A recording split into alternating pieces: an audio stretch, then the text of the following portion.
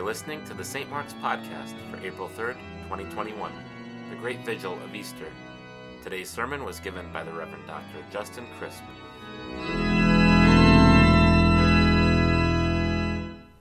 It's common for Christians to assure one another that God will never give us more than we can handle. I'm sorry to say, but that's a lie. Its inspiration comes from a line in the first letter of St. Paul to the Corinthians that reads, "God will not let you be tempted beyond your ability, but with the temptation he will also provide the way of escape." Now that's a whole lot more specific than God will never give you more than you can handle, right?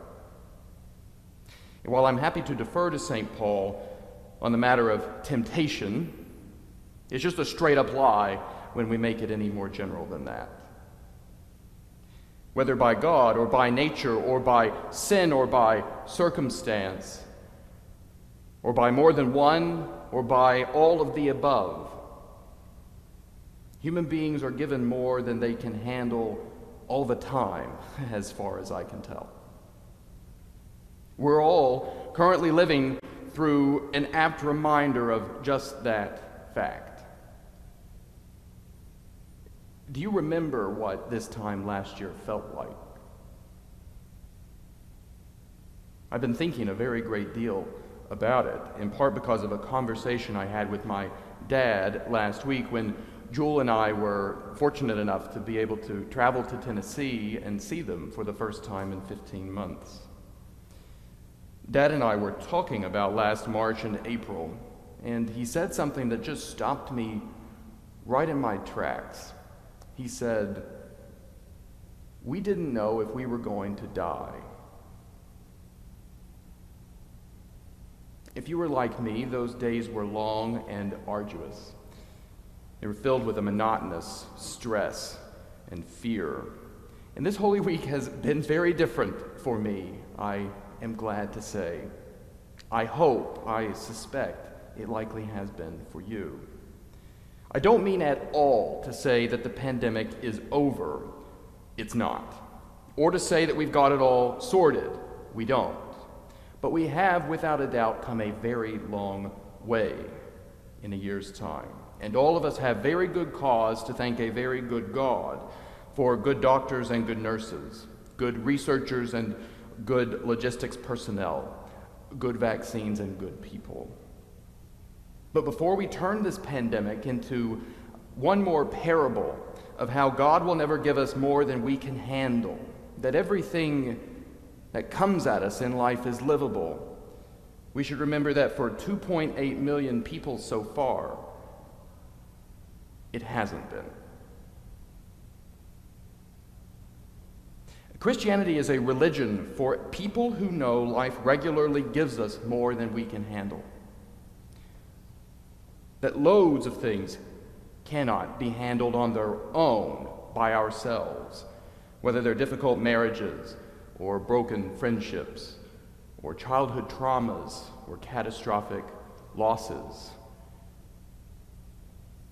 And for people who know, moreover, that loads of things cannot be really handled at all, at least not definitively, that some diseases will not get cured in time, that some griefs we really will take to our deathbeds, that some broken relationships we will not be able to heal.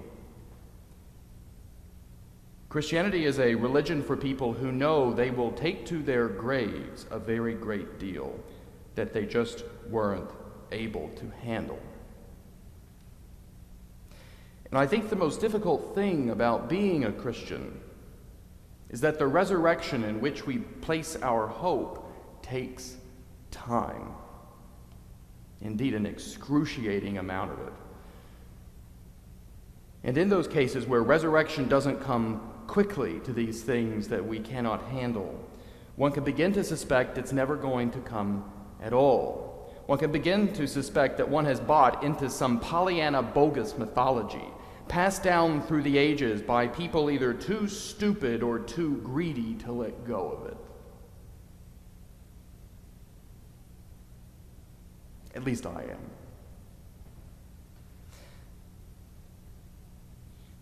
I'm struck this evening by how much time it takes in the stories which Eric Lukes just so beautifully read for us, for God to create and then to save the world. And really, just how long it has taken God to create and save the world just up to this point, knowing that God is not nearly done doing so. The creation myth in Genesis depicts not so much an explosion as a drama, one that unfolds over 6 whole days, followed by a 7th of rest. The story of the flood says that the rain lasted 40 days and 40 nights, and that even when Noah thought it was all over, he still had to wait 7 more days for the waters to subside and for dry land to reappear. Though the people of Israel crossed the Red Sea to definitive liberation from Egypt, they did so only to wander in the wilderness for 40 more years before entering the land of promise. And it took 70 years to fulfill the prophecy in our last reading from the prophet Ezekiel, that God would bring them back to the land of Israel from their captivity in Babylon. And it took 40 dread hours for Christ to be raised after his death on the cross, which we commemorated yesterday on Good Friday, during which 40 hours he himself was, according to the creeds, interred in hell. God takes time. 7 days, 40 nights, 40 years, 40 hours, 70 years, during which time we sit in the dark. We help one another to light fires and light candles to read by, and remind one another that in each of these cases, resurrection still came. The great vigil of Easter is so precious, I think, because it makes us to sit with the truth that God takes God's time. I don't know why God does, but it's true.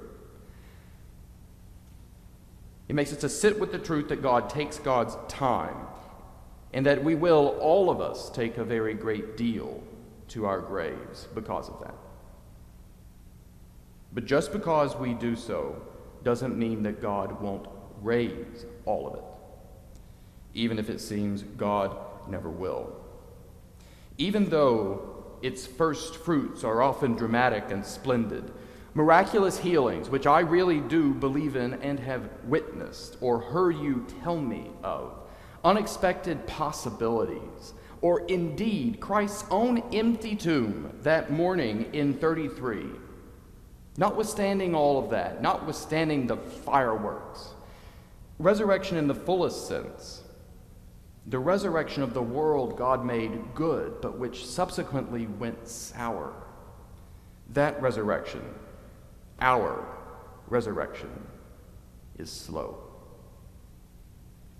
And in that sense, to riff on Pascal, Christ is crucified until the end of the world, and it very well may take an eternity to raise him. What I want for you to remember is that when in a moment, after we have remembered our baptisms into this great mystery at this font, and all the lights suddenly come up, and the organ sounds, and we scream the words that our hearts have longed for at all Lent, and I hope we will scream them. At least I'll try to. Or if you're like me, you've longed to say them all year, because last year they really didn't seem to take. That we do all of this stuff in commemoration of a second Big Bang, which coursed outwards through time, backwards and forwards, from that second in 33 AD when his eyelids opened and his fingers twitched and his heart began to pound. And that second Big Bang took place just under 2,000 years ago from today. Some 13.7 billion years after the first one. Just because it takes time, even if it takes forever, it does not mean it is not real. I know that you're waiting for resurrections. Some of them big, some of them small. Some, God willing, you will get to see in this life, and some which I know that you won't.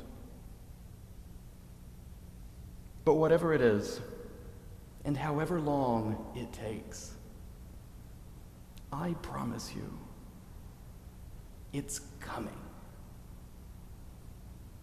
In the name of the Father, and of the Son, and of the Holy Spirit. Amen.